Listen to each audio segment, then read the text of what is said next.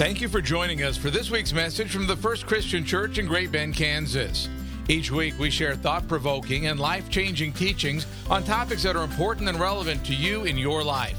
We hope that you will be encouraged by our weekly podcast and will tune in regularly. Now let's join the First Christian Church of Great Bend for this week's message.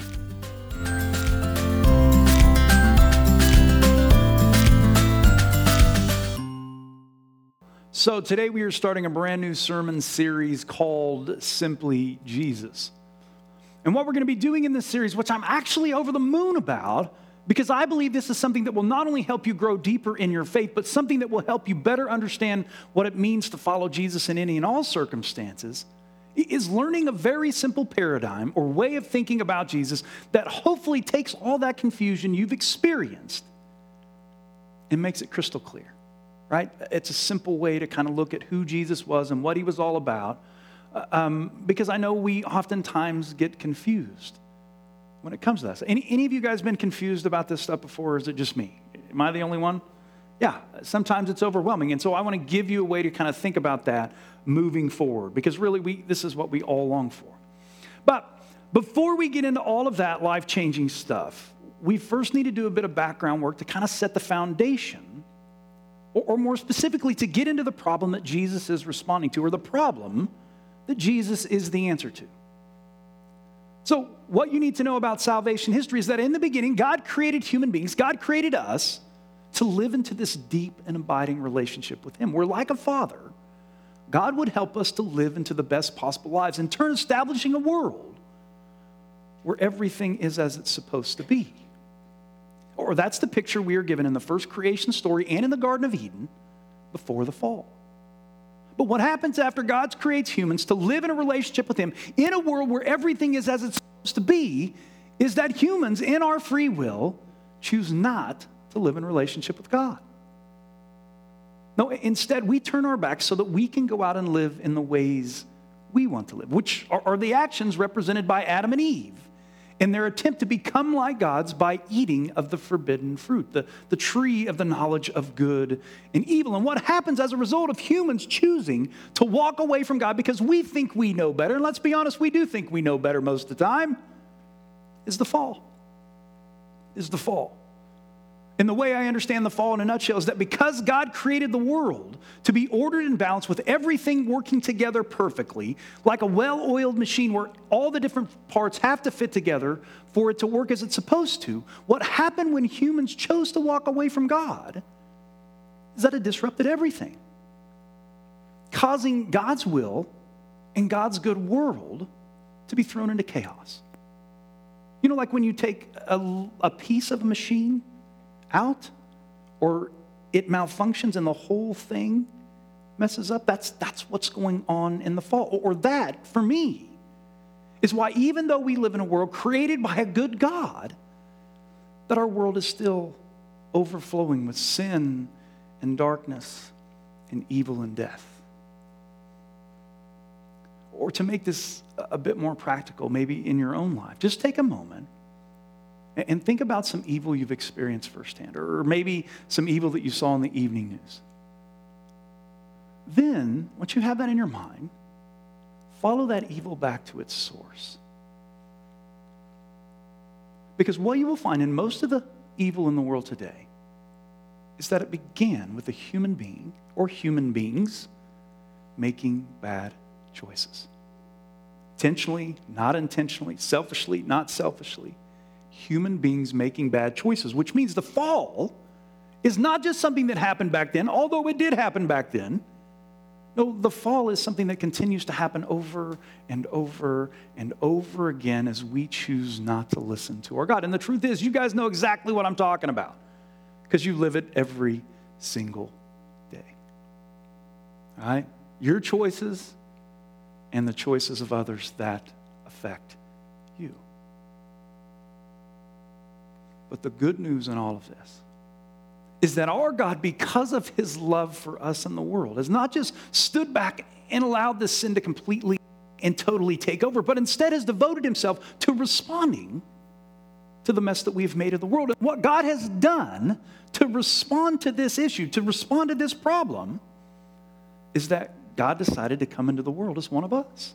Right? Think Christmas. That's what we've been talking about for the last 5 weeks. Or like a boss stepping down from his position of overseeing his people to get involved and sort things out, our God chose to step down out of his existence to begin to clean up the mess that we have made of everything.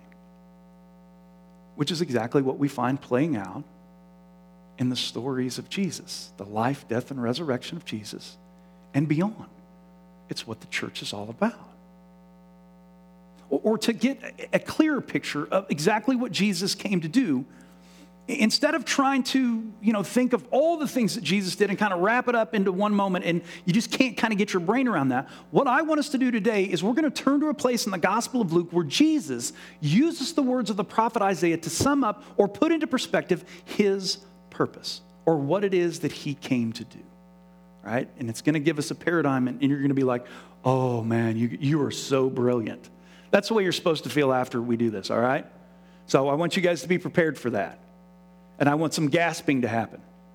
You think you can manage that? Can you pretend at least? Flatter me? All right. So, what you need to know about this particular episode in the Gospel of Luke is that this event is taking place right after Jesus has been baptized, then tempted at the very beginning of his ministry. Where after Jesus has spent some time traveling all over Galilee, preaching the kingdom of God and healing, Jesus finally makes his way back home to do some teaching in the very synagogue in which he was raised, in Nazareth. And it is here that Jesus chooses to reveal his purposes.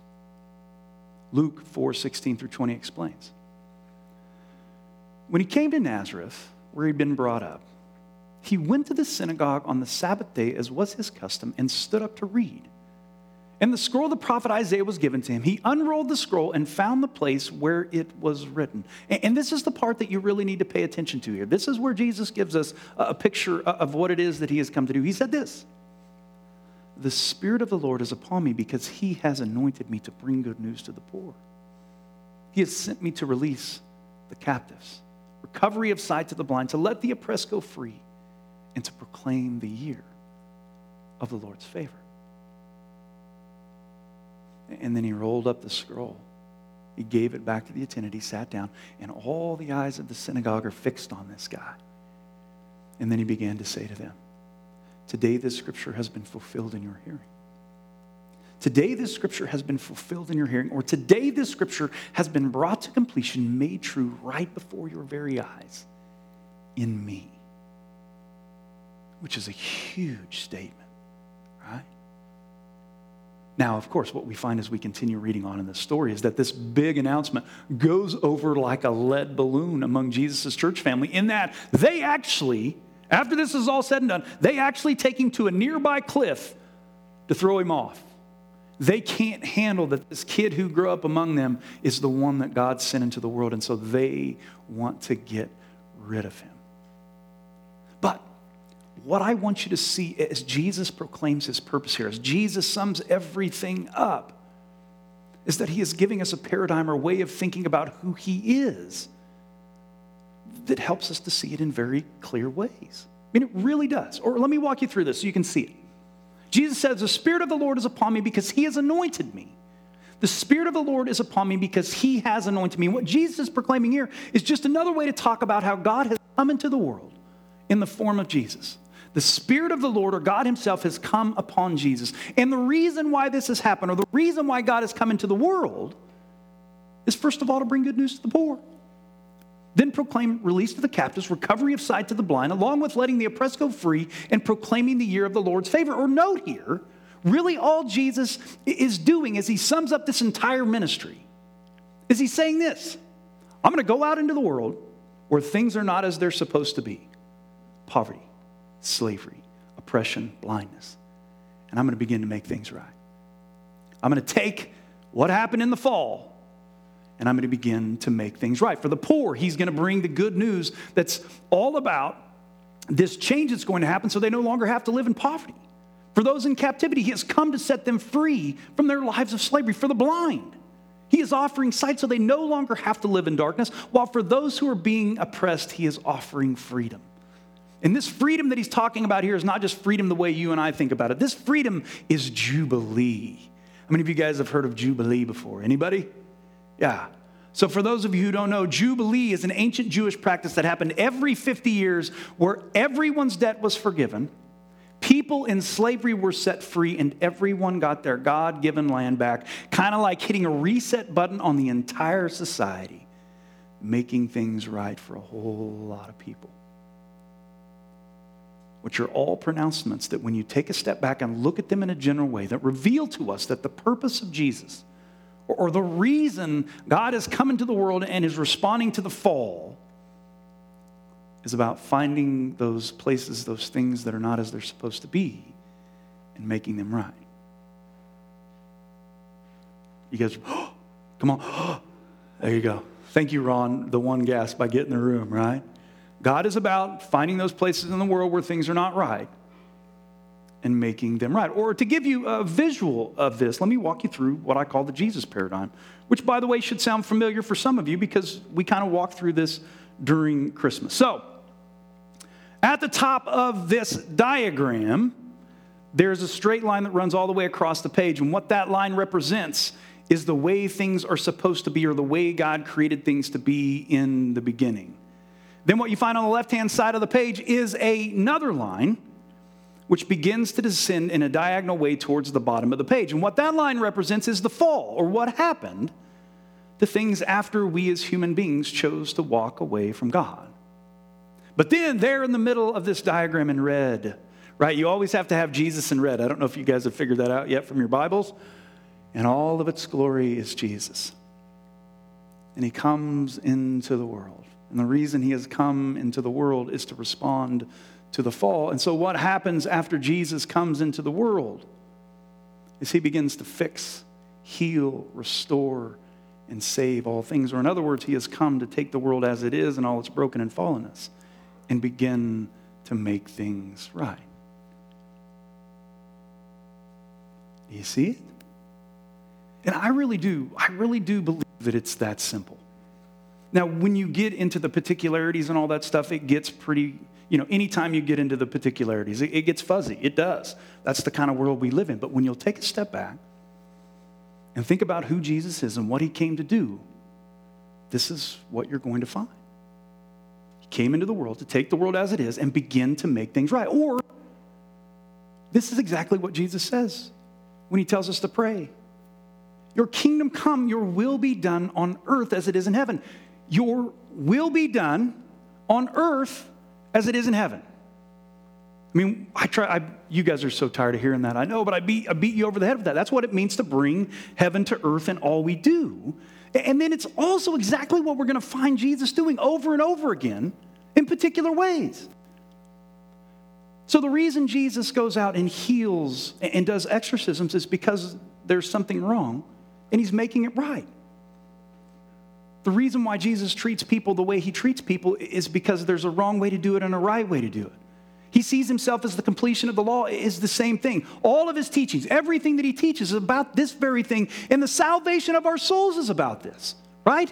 There's a place in the world where things are not right. We don't have this connection, this relationship with God, and so what he needs to do, what he has come to do, is to make that right.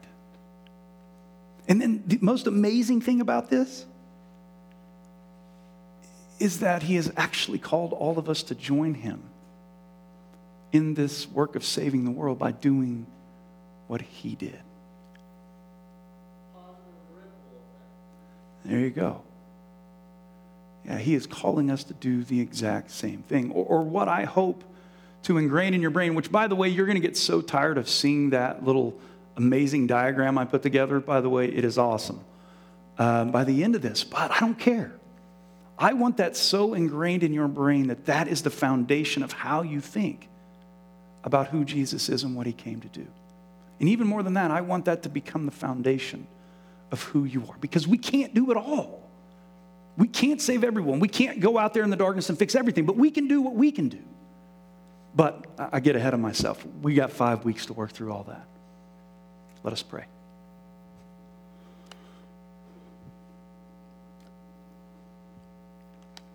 Father, we come before you this morning excited about a new year, excited about what's next. And so This year, Lord, help us to set our foundation on focusing in on you, simply put, on understanding that the reason you came into the world was to respond to the fall, to take this broken and sinful world along with our broken and sinful lives and begin to heal and restore and to make all things new.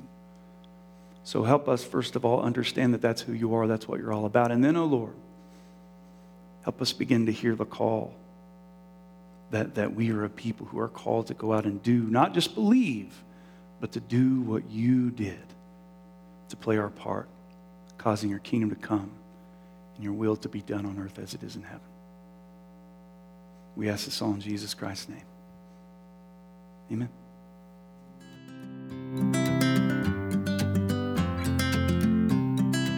You are invited back next week for another life-changing message from the First Christian Church of Great Bend, Kansas. Please check out our website at www.fccgbk.com. That's fccgbk.com. May you have a blessed week.